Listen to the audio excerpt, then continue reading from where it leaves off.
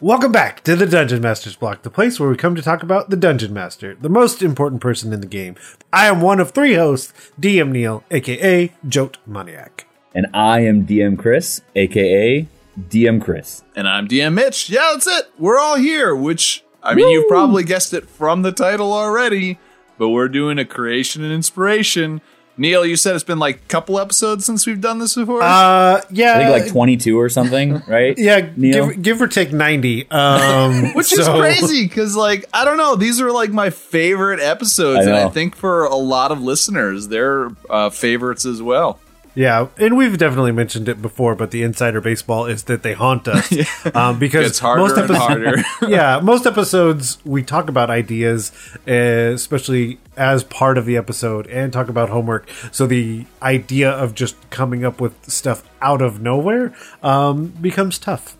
But that's okay, because we just decided if all three of us show up, many hands make less work. Yes. Which means we all did 3. And that's way easier than back in the day with everyone coming Now, that being said, we will have 10 because Neil has come up with a brilliant idea which will either turn out to be amazing or a completely and total train wreck, where at the end of this episode, we're going to come up with one together on the spot. Yep. I think it depends on how much we've laughed along the way. What kind of idea? Oh, I'm sure. However, train wreck or not, we'll be laughing. But and we are going to have a part 2 to this. We'll tell you a little bit more about that in the outro. But be excited for that. I'm more excited about the part 2, honestly, than I am about the part 1. But yeah, just a little. You got to stay to the end, or you can just skip everything that we say right now and go to the end and listen and find out. Oh man, that would be the best choice. I don't care about any of their ideas. I'm going straight to the end of this thing. Imagine if there's a listener out there who's like, I only listen to the intros and the outros. I don't listen to them. It'd be like the opposite of every podcast listener. Never listen to a story time. Never listen to a DM Nastic. Never listen to a meet. Only intros and outros. I only listen to intros and outros and ads. That's it. Well, on that note, and I feel like because we are obligated to say it, let's head to the meat. I'm starving. We ain't had nothing but maggoty bread for 3 stinking days. Why can't we have some meats? Looks like meat's back on the menu, boys. Here for the meat, we have creation and inspiration. Like we already said, there's 3. We definitely put them in the order of best to worst. No, we did not. So, Mitch, what is your idea number 3? Oh, man. Number 3? So I've got to go I don't know. It doesn't matter. In the, like, am I reading from the bottom? Okay, I'm going to go with that. I'm going to go with number 3. My number 3 I called the imprisoned one. I know that we've done like little differences in creation inspiration. All of mine are like campaign adventure ideas. So the imprisoned one, the campaign idea is that we've talked about dead gods before on the show, quite a bit actually. This is a different variation of that. A god has been imprisoned by another god. And this particular god that is imprisoned is the PCs, their united like deity that they favor.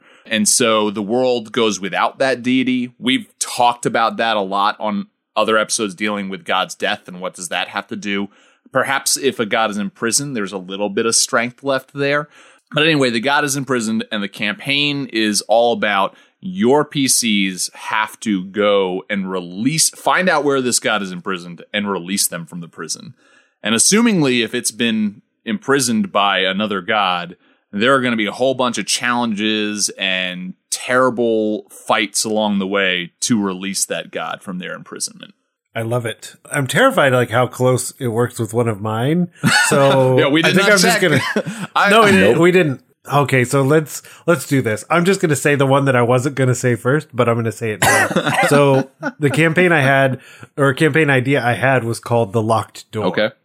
So basically there's surprise, it's a locked door, but the idea is to also have it I know I'm breaking the mold, but the idea is to have it somewhere that is very public. So either I think of like the Forgotten Realms, if it was a locked door inside the Yawning Portal, or it's in a town square, or somewhere a lot of foot traffic, almost a tourist attraction, and no one knows why it's locked, no one knows what's behind it, and basically will the party choose to take on this quest to figure out how to unlock this door. And is that good? Is that bad? The other quest hook I thought was, is the door open? So then is the party the ones to travel through? Because I thought if it's open and all this stuff comes out, I feel like that happens a lot. So the idea that it's there, but no one wants to go through.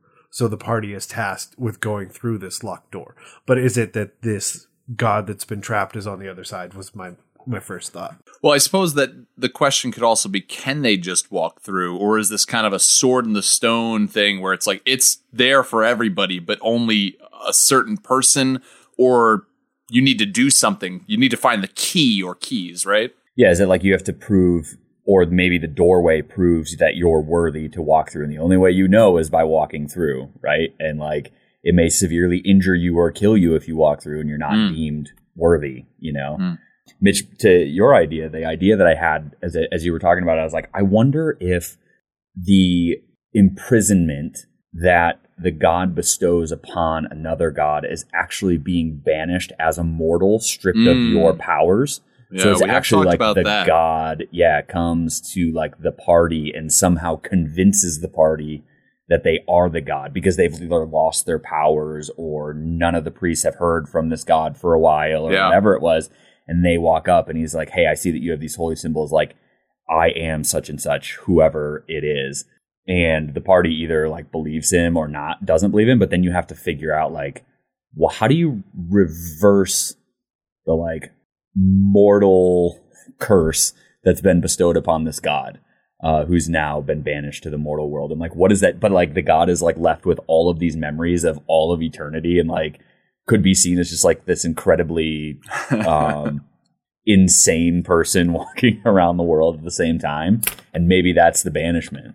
So I'll see your awesome idea, Chris, and I'm going to raise it, because what if, and I think you mentioned this, and that what if like the god lost some of their memories? What if the god was imprisoned in a mortal body and completely doesn't remember who he or she is, doesn't remember that they are a god in general? And here's where I'm raising it, Chris. What if you and your PCs are tasked to go and find this god, and through a series of adventures, you find out that one of the PCs is the god who is forgotten? That's what I was thinking. Yes. Well, then it asks the question, like, does the PC know this beforehand, or are you just like picking one at random to be that? And it's like, oh. Yeah. Well, I wonder, like, you could kind of play around with like even an imprisoned god who's been imprisoned in a mortal's body, like, and has no memories. Maybe they still like have some sort of powers. So if you have like paladins and clerics in the group, their powers still work. And part of the clues you can kind of plan along the way is if they get too far, if the group like splits up, all of a sudden like the group that isn't with the one PC who is the god, their powers are like either nerfed or they go away, because they only work in proximity when this god is imprisoned in a mortal shell. Which also, I played Mortal Shell recently, and it's a great game. Another Dark Souls-like game. Loved it. But yeah, you could also do like dream sequences or whatever, like memories that only those gods would have from the past, that like for whatever reason, if they're in this sort of magical realm, every player gets some sort of dream from their past. Yeah. But that person gets a dream from like 1,000 years ago or something. And, you know, they talk about it, it's like, well, that's weird. Why did I get this dream of something that happened from like a war 1,000 years ago or something like that? You know, and you could play with some of those fun elements too, as like a way of like, they may have imprisoned them in their memories, but something subconsciously doesn't get, you know, locked away. And so it comes out when you're dreaming or whatever. Yeah, I imagine that you need to be prepared for a little bit of a DM gut punch, though, because I can see like, if I had like was doing this campaign and I was the DM, Chris, you would totally be the player that at the beginning of the campaign would be like, guys, what if one of us is, and like immediately just be like, dang it. Like you just say it all trolly, and then it'd be like, all right, well, anyway, Neil, that was kind of like your idea though, the locked door though. Mm-hmm. So I want to kind of brainstorm on what beyond a god could be behind this like locked door that either you can just open and nobody's been smart enough to go through, or You need to get some sort of key or something. Like, what's behind that door besides a god? Yeah, I mean, Neil, just for clarification, were you thinking this is like, because we talked about like the sword and the stone, are you imagining this is just like a door in a building that nobody's been able to ever get through? It just that like is appears. kind of like the town lore, like there's this door that's locked that nobody can get through and nobody knows where it goes.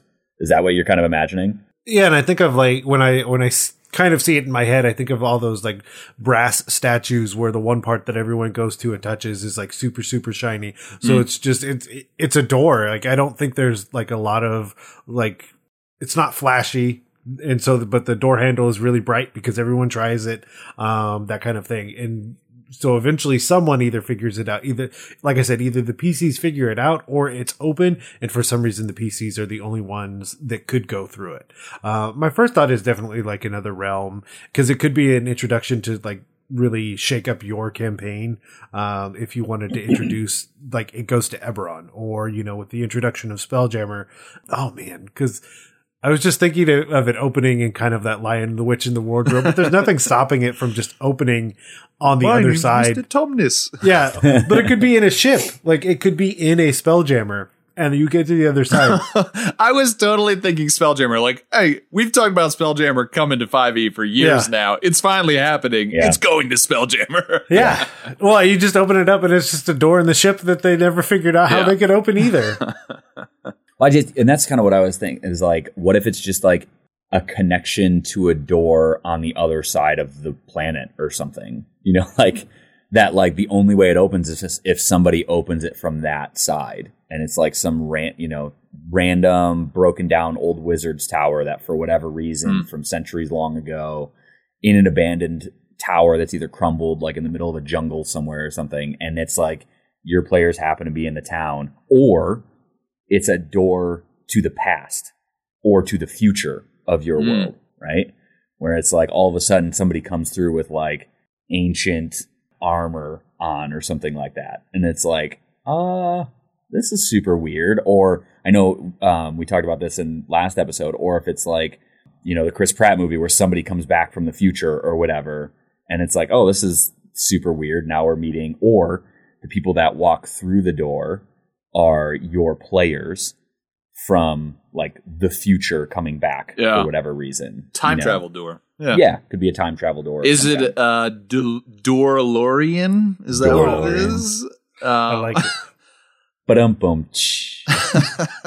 I think the less trolly version, Mitch, you brought it up, where, oh, maybe one of us is just a god, where you just let the players come up with rumors, and you just take the one that works, the one that's just because there are so many ideas that can, with a locked door, the ideas are essentially endless because there's nothing until there is something. So I think it'd really be one that for me, I would probably just figure out what the players think and then just steal one of those ideas. Yeah. I like the idea that, you open the door and like you guys were talking about potentially being in somewhere like a tavern, and you open the door and you look on the other side and see like the tavern counter, like nothing, like it's like, oh, it's a door to nowhere. Like, but if you were to step through, what it actually is it's a door to, I mean, we're like with the MCU going crazy right now with multiverse stuff, like this would be very like on point, but basically that you're stepping into, yes, the same world, but things are different. And so they're like, if you do walk through, if you just look through, you're like, oh, it doesn't go anywhere. It's like literally just an archway. That's weird. Who put this here? But it's a doorway into another universe of your realm, of your plane. And with that, there's always the chance that you run into different versions of yourself and the NPCs of your campaign. That could be good or bad. Who knows what happened in another life? I like it. Chris, what is your number 3? All right. So along the same lines, I have a guild that you can put into your world. It is a thieves guild. It has nothing to do with what you guys have talked about, actually, to this point. It is a thieves guild made up of were-rats. Okay. That's the idea. I love it. Thieves guild made up of were-rats. And they're the only ones that have the key to the locked door where the god has been imprisoned. Just so, No, I was just thinking about it. Oh, just so we're all abundantly clear, like while we all talk on this podcast, you're just as good. Whoever you are listening to this right now, you are just as good at this as we are because you saw what I just did.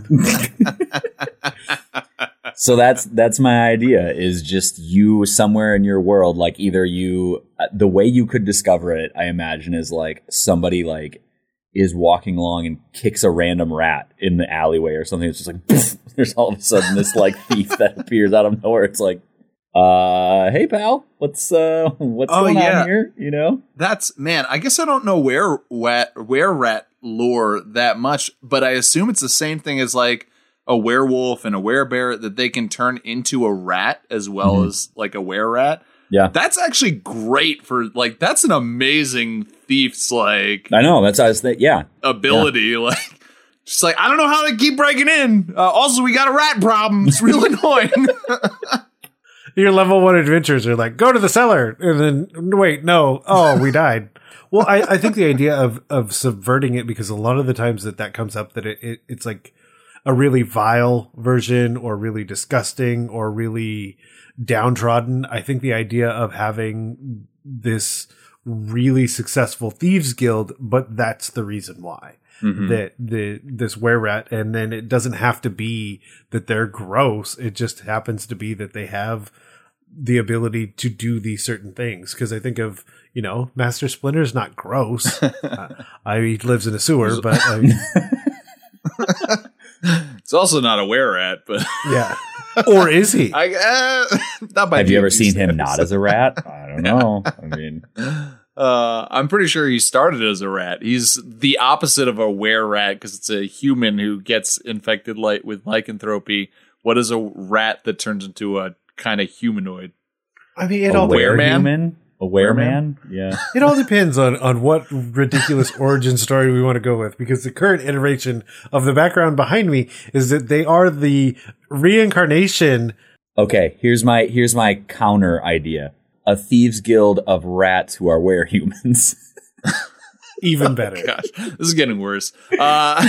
Okay, immediately I thought like there are giant rats in D&D as well. They're like, giant rats are not huge, right? They're still, I think, small, but they're big rats. And I love the idea that this like thieves guild has these members that are called brutes, and they transform into giant rats. But when they transform into their were-rat selves, that they were hill giants that got infected by were-rat lycanthropy. And so they're the brutes of the team. And so if you go and try to take down this thieves guild, like, you're going to run into some brutes, and they're going to turn into were-rat versions of hill giants, which I like. Yeah, and I mean, technically you have to play with the rules here a little bit, because I think were-rats are still like medium-sized humanoids. Like, I think they're just like human-shaped rats, you know? But like, you would obviously have to play with the rules a little fast and loose to say like, hey, they're actually like small creatures or tiny creatures when they turn into were-rats, you know, or whatever. Yeah, so you could do it based off of like size. Like, if you were a medium creature, you now become a tiny. If you were a large creature, you become a medium creature. It's like 2 steps down or something like that is the size that you become if you're a were-rat or something like that, right? To make it work out. But could be really fun. All of a sudden, like, hey, our little were-rat friends are in trouble. And bam, here comes this large-sized rat through the door. Like, holy crap. I love it. And their ultimate villain is Pickle Rick. Pickle Rick. Okay, so that puts us on number 2. Mitch, what is idea number 2? My idea number 2 is Iron Mages, which of course I liked because it sounded like Iron Maiden a little bit. And so I'm thinking of you're doing an all wizard campaign where all of the wizards get golem tombs, but they create not just golems, but they're like golem armor. So you have this point in the campaign where it switches from like you're just playing wizards to your wizards that get into sets of golem armor to go and fight battles together. It's ridiculous. It's a little bit wonky with the rules. I was kind of wondering what you guys would say about like, how would you do this and how would you do this well? Because you're taking like a monster from the monster manual and you're now saying it's a suit of armor.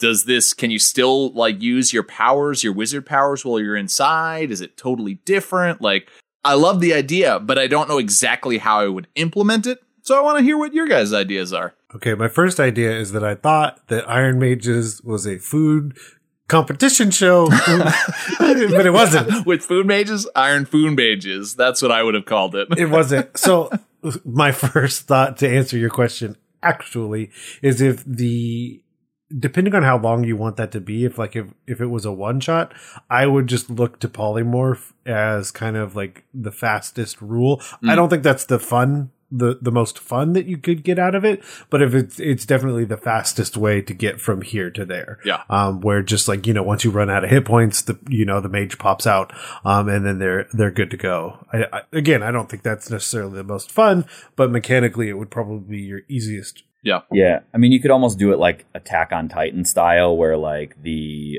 person becomes that sort of Iron Mage, right? And inside they take on all the characteristics, like they see and feel and move through, the Iron Golem sort of thing. So like if they're doing magic, you actually see them like doing the spells and things through the suit of armor.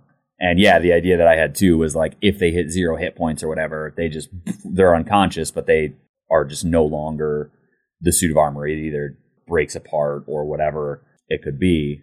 That's what I kind of envision. It's kind of like morphing the two together of them being able to do magic, but it's them doing it through the mech suit sort of thing. That's kind of the idea that I had for it. Yeah, I wonder how overpowered it would be to be like, you're basically a golem, an iron golem from the Monster Manual, but you can use your wizard spells. Like, so I wonder if I would change it to be like, you can't use your spells while inside the golem armor, with the idea of like, you're not able to do or maybe I would depend on what the spell was, right? Like if it was just verbal, like why not? But if it's somatic, if it needs like components, like you don't have that maneuverability, I would imagine, as you're inside the golem armor. But I like the idea of like adding on things that you can change to the golem as well, like being able to change like the weaponry it has, and maybe you don't start out with all of the golem stats, like because if I remember correctly, there's a lot of immunities that iron golems, if we're talking about iron golems, like have.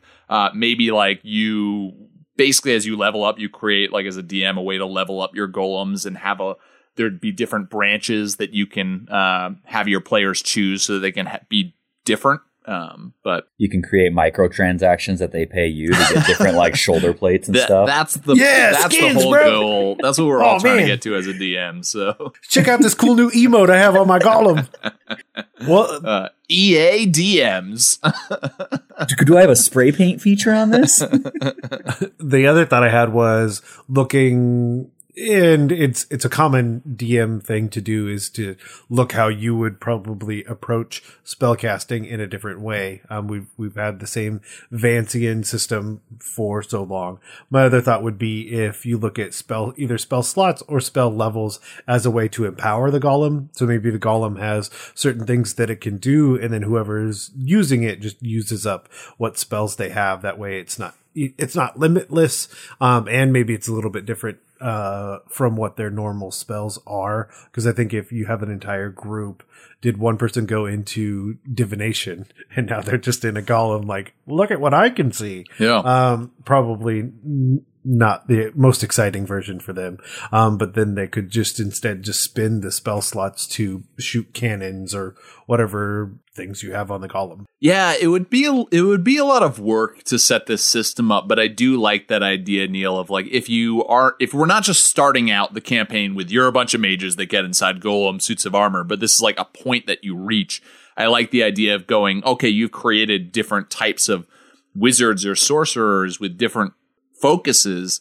So as you start that golem part of the campaign, the golems all start with having some sort of difference to them, and they're specialized depending on the PC's direction that they've chosen. Yeah, the idea that I had too was like, I wonder if it's like not even something that you were like, that they knew was going to happen, but it's something they stumble across like in an ancient burial ground or, whatever it could be. And like they find these suits in this underground place, right? And the suits are in like they are their own being, but they need somebody inside to control them. So like while you're in there, like the suits have their own characters and they have their own like personalities that only the other like people Jarvis, that are inside the different suits. versions of Jarvis. Yeah, kind of like Jarvis, right? Like, yeah, I mean, that's kind of the idea, right? Where each person, like they have these memories, they have these things that they can teach. And it's kind of like the advancement system is like along the way, they'll come across certain situations that will require them to do a barrel roll, you know, or whatever it is. And they do something like that they never expected, you know, to be able to do. And that's the way some of the advancement works or whatever. I just love the idea of 4 or 5 like iron golems that are like decked out in different wares, like rushing towards a bunch of red dragons, like about to do battle. Like, it feels like you need to have like an action sequence, like running with explosions in the background with these mages just transforming into the mechs or whatever. Yeah. And then here's the cool idea. You could mighty here's morph the cool idea into all of them coming together into one massive Power Ranger. Yeah, of course. I mean, of course I knew through brainstorming that we would get Voltron. there. Voltron, Power Rangers. I call Red Iron Golem. It looks like a really tall Iron Mage who has like a big staff and just all of a sudden he can cast spells. All right, you're the right hand. All right, you're the left hand. And then it turns into Pacific Rim very quickly, and kaiju start now coming you've out. lost me because I wish I liked those movies, but I don't. Anyway, Neil, what's your number 2? Number 2, I entitled. It's the only one that had like a solid title. Shrubbery Surprise. Basically, I already poked fun at the idea of a cellar full of rats for your like first level party. So another idea I came up with was to start out that there are plants that have been basically taken over by some sort of druid. They're either actually eating people, they're feeding on people, people are passing out, something. Attack of the Killer Tomatoes. Yes, exactly. Where basically you could have awakened plants be your lower level, like starting campaign rather than again, a cellar full of rats. What was the other one? Little Shop of Horrors. What is that one? Where something like that. Little Shop of Horrors. And this idea just makes me think of like somebody's walking in a dark alley and they turn around and see this plant like off in the distance. Then they turn around and walk and then they turn around again and it's like closer. Oh, that's a great scene. The next thing you know, they just look down and there's this shrub like at their feet that just jumps up and latches on. Yes. Perfect. Man, where's Bulbasaur? Use Vine Whip. But yeah, like I said, it's just like a low level campaign to start out in a different way was my thought behind it. Shrubs turning into it's a zombie movie with shrubs instead of zombies. Yeah, pretty much. And then each shrub is actually a former humanoid. Where'd that guy go? Done. Perfect. There's not much to that one. Chris, what is your number 2? Okay, my number 2 is in a world where you have sky ships, or maybe if you don't have sky ships, there are groups of people who have become sky pirates. So even if you don't have sky ships as a form of transportation, you could use sky ships as a form of piracy where they jump into keeps or wherever it is from up above. Or the other brilliant idea that I had, the sky pirates are actually werehawks. Just kidding. That's not actually. Whoa. I just love how you started that one. Just like, it's in a world where you have sky ships or you don't have sky ships. Forget the premise I just started with. But I get what you're saying. Like, this is like the first time you start seeing sky ships. It may not be like a pre-established thing, which I feel like is... Well, that's what's scary about it, right? Like, yeah, that's how I would go with it. Yeah, all of a sudden, like, your PCs are in a peaceful kingdom that is way up high on a mountaintop where they just have like all these just natural formations that end up being good defenses that make that kingdom really safe. And then maybe one of your PCs is a town guard and they're just looking out at the beauty of the day, and from the clouds all of a sudden come ships and they're coming towards you, and it's just like, what do? You've never been prepared for this before. Well, it's like a kingdom that's like on the shoreline, and all of a sudden you see a warring nation with like 40 ships on the horizon. Like, that's terrifying. But then you see them coming through the air, and it's like, oh crap, that's terrifying, you know? Yeah. And it could be, I mean, there's no shortage of ways that you could take to get it. Is it from a different dimension somehow that they've gotten here? Is it from a different Are kingdom? these those hippo guys from Spelljammer? Yeah, the GIF. The GIF Yankee. Not the All GIF kinds of Yankee. Mind flayers. It's GIFs, right? No, GIF, the hippo men. No, GIF are the hippo men. Okay. Yes. Some people pronounce it GIF. It's too close, man. It's a big It's deal. too close. And then there's the GIF. But I was just listing everything Yeah, from yeah. Spelljammer. Or I'm just going to take every one of Chris's ideas and put a giant spin on it. It could be cloud giants coming at your city, because that's even scarier. So now I got to figure out how to work giants into Chris's third idea without even knowing it. All right. Oh, super easy. Just wait. Just you Okay, wait. cool. So we got hill giants as the brutes of the were rat thieves guild. We've got cloud giants as the scariest sky pirates of all. Dude, can you just imagine all of a sudden it's like hovering 20, 30 feet off the ground and just out jumps these massive cloud giants down into your city? Oh yeah, they land like superhero style, Yeah. and it breaks like the street below them, or they just land on people. Like you're getting right at the catapults, and one just steps out and like crashes on top of it. That's just terrifying. Those would be big ships, though, too, at the same time. Yeah, it would be the size of like the kingdoms. Yeah. Well, they're like, oh yeah, they're pretty close.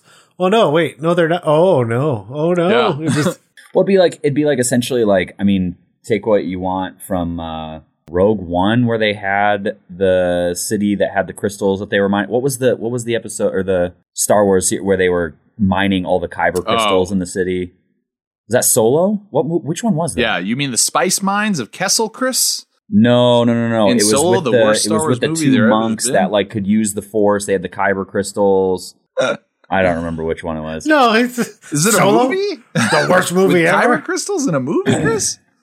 You talking about Clone Wars or I don't something? remember.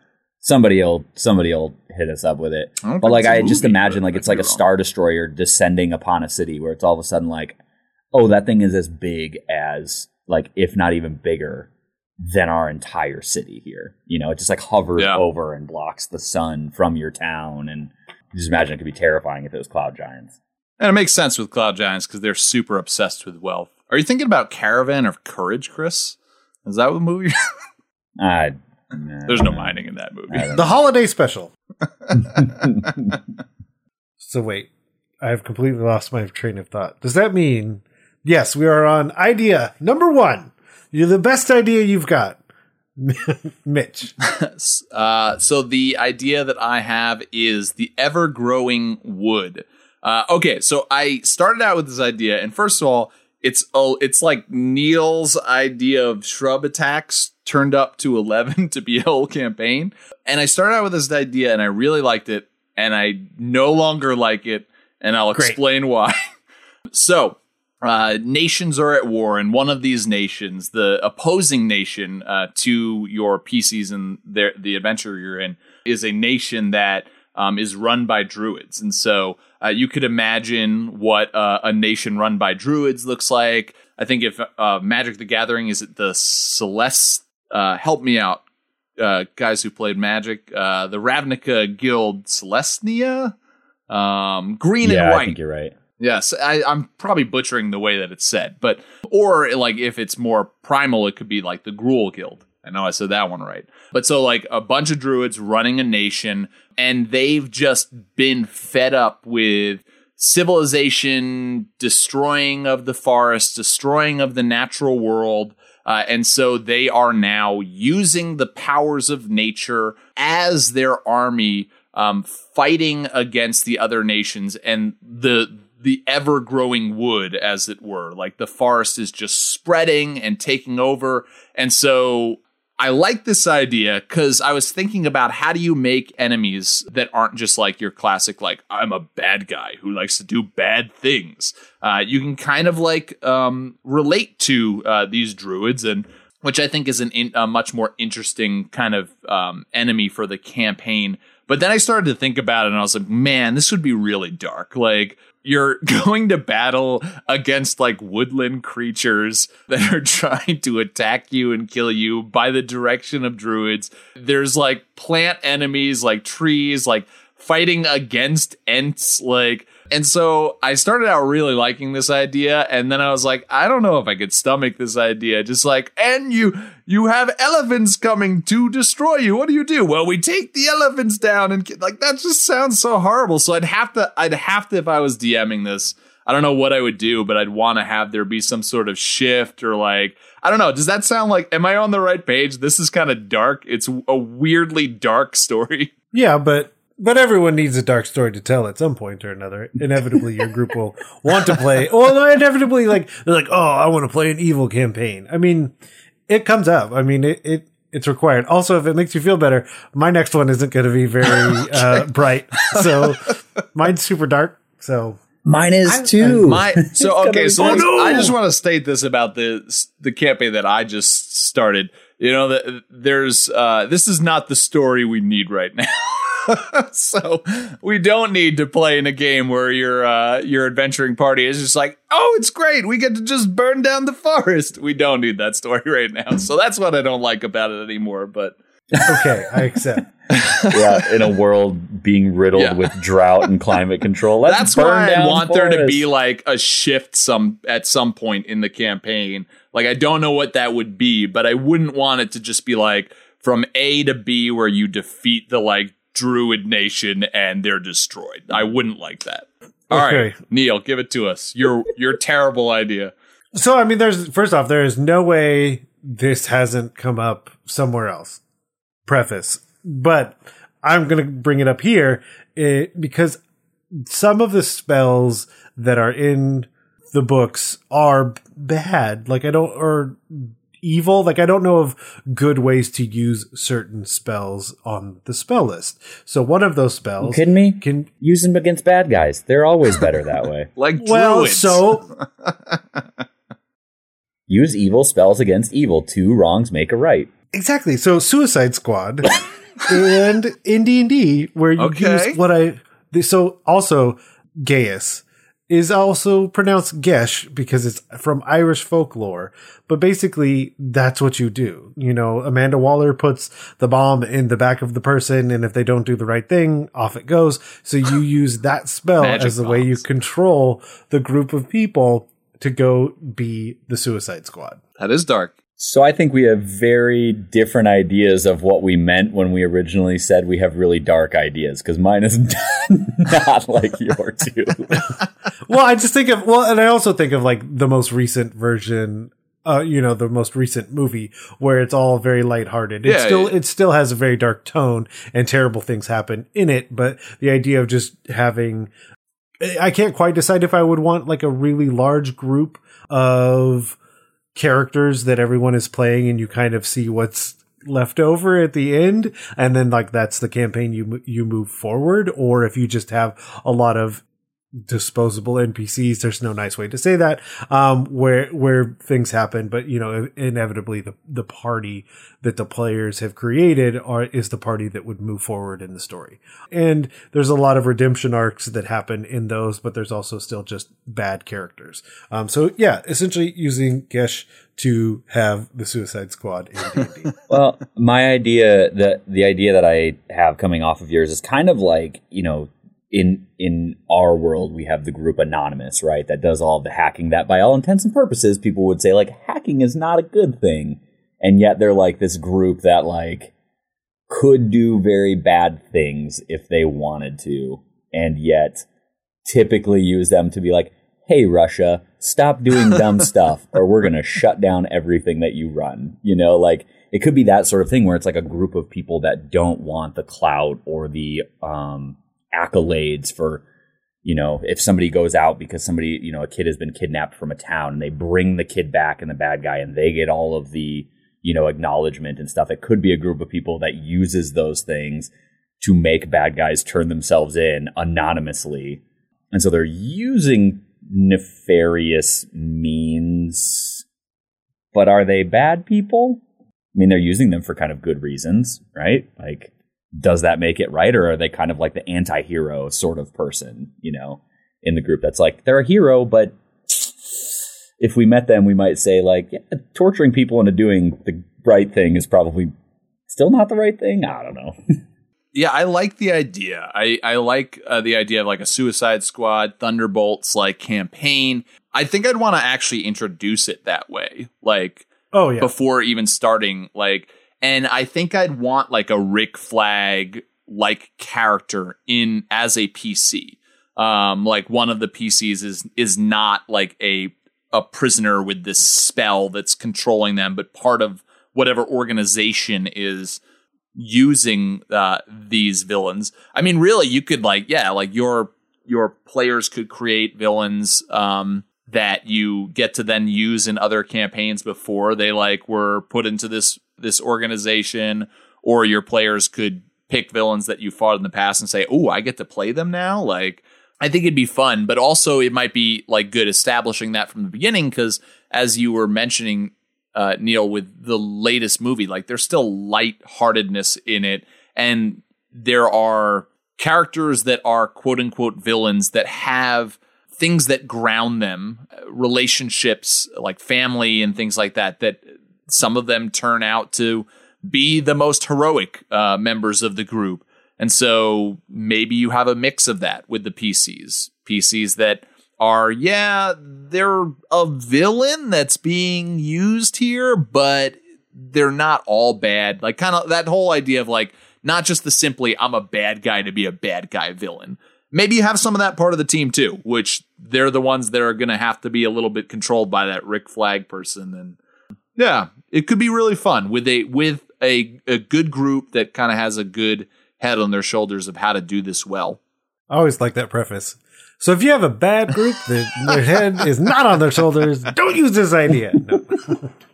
I mean, it probably like will just turn into a very evil campaign and very dark, as you said, if that's the case, and they're just going to run around killing everybody all the time. That's what it's going to turn into. So if that's what you want to do, then that's what you're going to do. But sounds like a really hard campaign. Yeah, I wouldn't want to DM that one. So no. Chris, round us out with dark idea number 3, aka your number 1. Okay. All right, Mitch, I'm excited to see how you turn this into something Giants. with giants.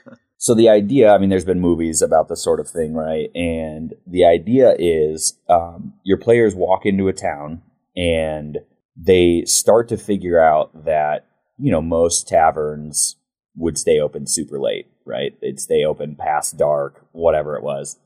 But they're told very specifically on their first time coming into town, like every guest is told that at night they have to be in a specific building because every resident and business of this town knows to mark their doors with a specific thing at night because a fog rolls in, right?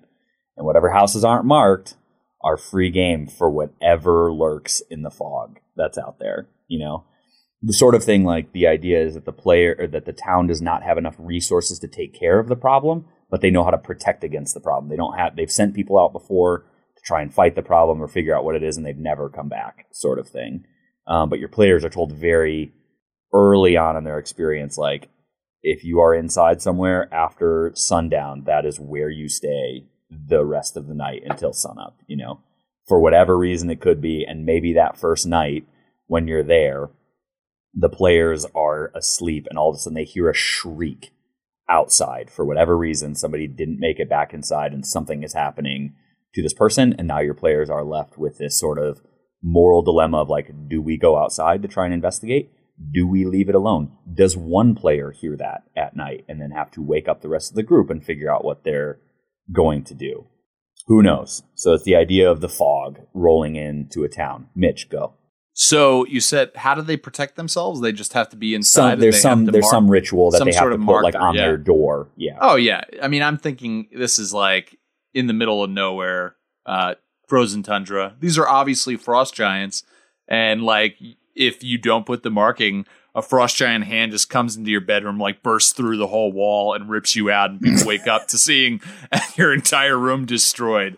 And so they're taking you away for eating, or maybe they've got some weird ritual where even bigger giants come and they need some humans to put on the outside of their. I don't know. Just imagine Dane Cook's like comedy skit. This is very Mist-like if you've seen that movie or yeah. I mean, my two thoughts were, one, what is fog if not just really low cloud giants?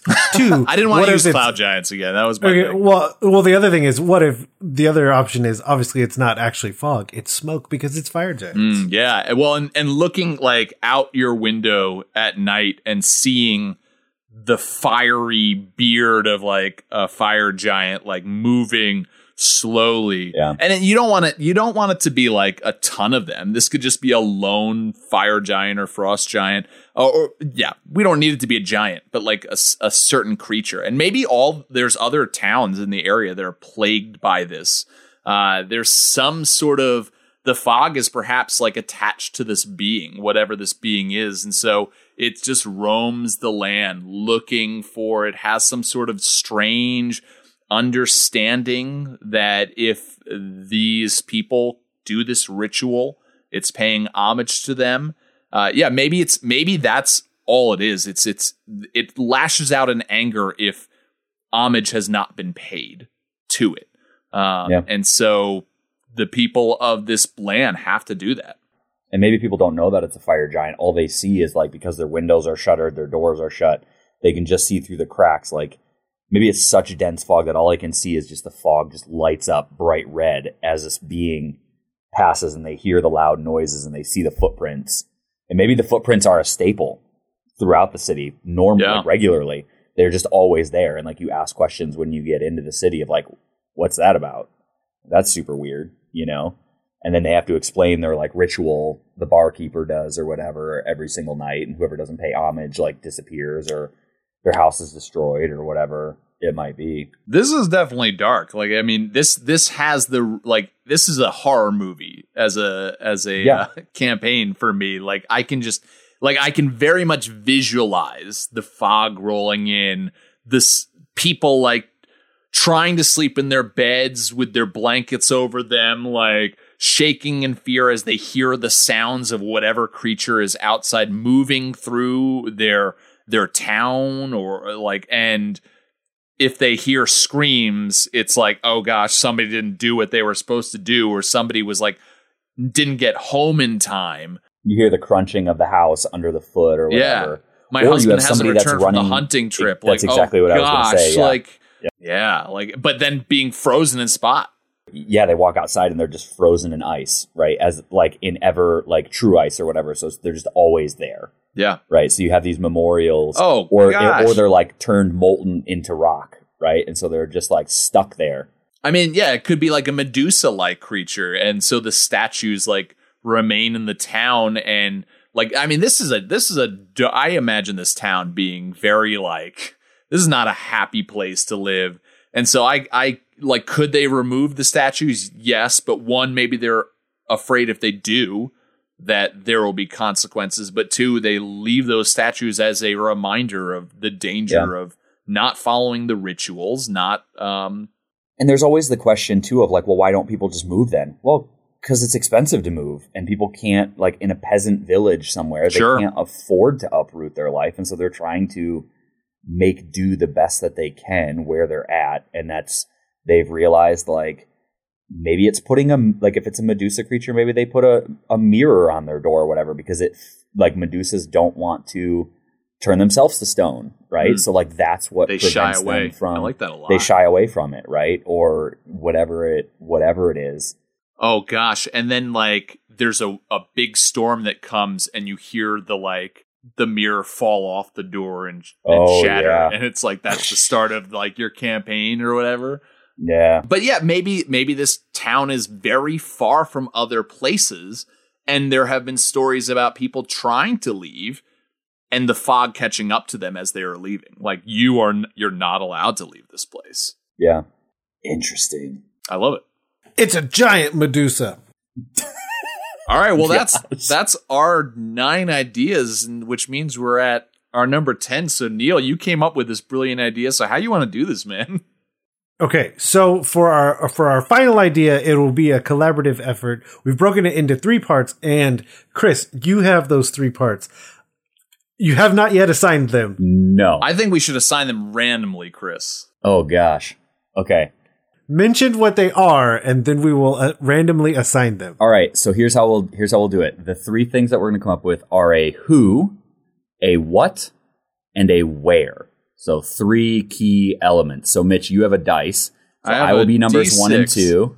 Okay. Mitch, you'll be 3 and 4, and Neil will be 5 and a 6. 1 and 2 will be the who, and then 3 and 4 will be the what, and then the where will be 5 and 6. You just assigned us all numbers, and then all yes, right. you did. So number I got it in my 1, head. 2, 1, 2, 1 and 2 is who. 3 and 4 is what. 5 and 6 is where of the campaign. Let's do this. All right. Who wants to go first with the roll? Who's going first? I'll go first.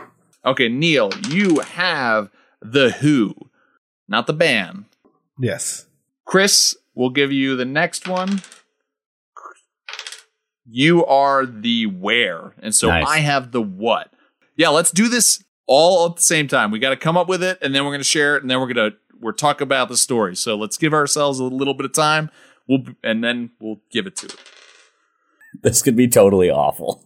I love depending on like. So we cannot deviate from what we come up with. We have to try and figure it out. Yeah. Okay. It's so hard to All come up with a what without knowing a where and a who. I know. Well, that's like I'm like a where. What is my where? I don't know who the who is, so I have no idea, or I don't know what the what is. Fire giants in the frozen tundras. A Medusa in a town with fog. Okay, I've got my where. Okay. I have my who. I have one who. All right. So we've come up with it. Us coming up with a campaign begins now. Chris, you have, why don't you tell us how we're revealing? So the way we're going to do it is we're going to come up with, I have come up with the where, the setting. So I will say that first, and then we will fill it in with Neil's who, the whatever it is that our players are going up against or interacting with. And then we will round it out with Mitch's what, whether it's an item or whatever it is in this scenario to kind of create. And then from there, I think we can shape it however we want into a fun story. So yeah, the location that I have selected for us to create a one shot or to start a campaign or whatever it is our players are traveling on a dense jungle path. That is the location for deep in the jungle. Deep in the jungle. So Neil, who are our players coming across on a jungle path? Cool. So this totally works. It's perfect.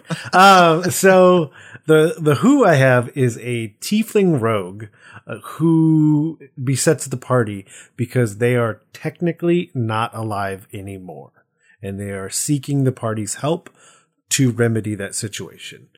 Okay. So they are some sort of undead tiefling in the jungle. And the what I have is that a cursed item is corrupting the leadership. So we've got deep in the jungle. You guys are away from civilization. You come across an undead of some sort tiefling. And I guess the question is he the one that is corrupted by the item? Is he the leader, or is he telling you about a leader? I think a really easy thing to say is like weird things happen in jungles, and it feels like something undead or whatever it might be. These players may have somehow stumbled into the Feywild at some point that they didn't know about. Like maybe this is like a really weird deep path that they've now come across this tiefling who's maybe either also lost in the Feywild or whatever. I mean, that's one idea that I have for where it could lead. Well, my thought was, what if the tiefling... so I said rogue, so there's two versions. Either they have intentionally or unintentionally, but either way, they are in the possession of this cursed item. So were they tasked to take it away because it was corrupting everyone, or did they steal it and now have been corrupted themselves and are seeking help from the party to try and remedy that situation? Yeah, the tiefling's got to play an important part. So either he stole the item, she stole the item, or perhaps they were the one that brought the item in the first place, and then they were killed and brought back to life as a minion or something. But yeah, undead cursed item corrupting the jungles. Done. We've done it. We just want to take a moment to thank all three of us for coming on and talking about these ideas. Yes. All right, so we have given you our ideas, and we came up with one at the end together, which was definitely the most bonkers idea, which maybe that's the one that you really want to run with. So in next episode, we are going to have another Creation Inspiration episode, and for that one, we're going to have the other members of the Block Party Podcast Network. So we're going to have from Detentions and Dragons, we're going to have Matt and Josh on, and we're going to have from Dungeons and Dragons and Daughters, Kurt on, to share with you their 3 ideas each. And then together, they're going to go through the same pains as we did coming up with one all together. So I look forward to that. I look forward to hearing that. I hope all of you guys do as well. So yeah, if you've liked what you've heard today, we would really love for you to go onto your podcatcher of choice and leave a 5-star review and a rating, or whatever the highest equivalency is for a rating on that podcasting catcher. That would be great. We would love that. We'd appreciate that. It helps us get out and help more people by being heard by them. You can follow us on Twitter at DMS_block. That's at DMsBlock. And there you can see when new episodes come out and anything else that we publish on there. As always, the Dungeon Masters Block is a proud member of the Block Party Podcast Network, where you can listen to other shows like Geek Wars, Detentions and Dragons, and Dungeons and Dragons and Daughters, and more. And that's it for this episode. There's more? Go, you go! And that's it for this episode of the Dungeon Masters Block, the place where we come together to talk about the Dungeon Master, the most important person in the game. Have a good night, everyone. We'll leave the light on for you. And remember to always keep on dungeon mastering. Are you doing like Motel 8? We'll leave the light on. Motel 6, yeah.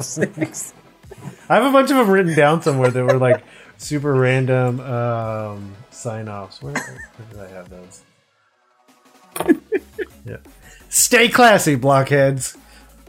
See ya, Space Cowboys. And that's the way the dice roll.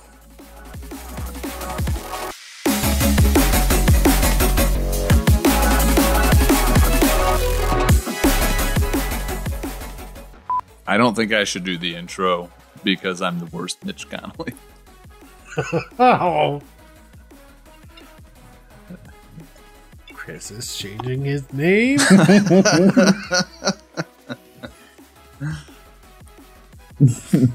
Wait for it.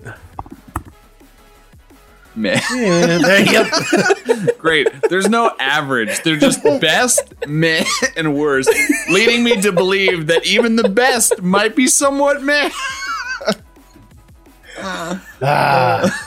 Well, there we go. I was going to put mediocre, but then I couldn't remember how to spell mediocre, so I was like, also, You know, sounds worse than average. The best part is at the end of this, that this is what all the Zoom tracks are going to get named. Like when it comes out into the files. And the best part is if I don't log out of this account and use a different one, the next Zoom call that I go into is just going to be Mitch Connolly. And whoever I'm talking with is going to be like, what? Have you met the best Mitch Connolly? Yeah, I wasn't impressed. Yeah, you definitely don't want to meet the other two. Goodbye.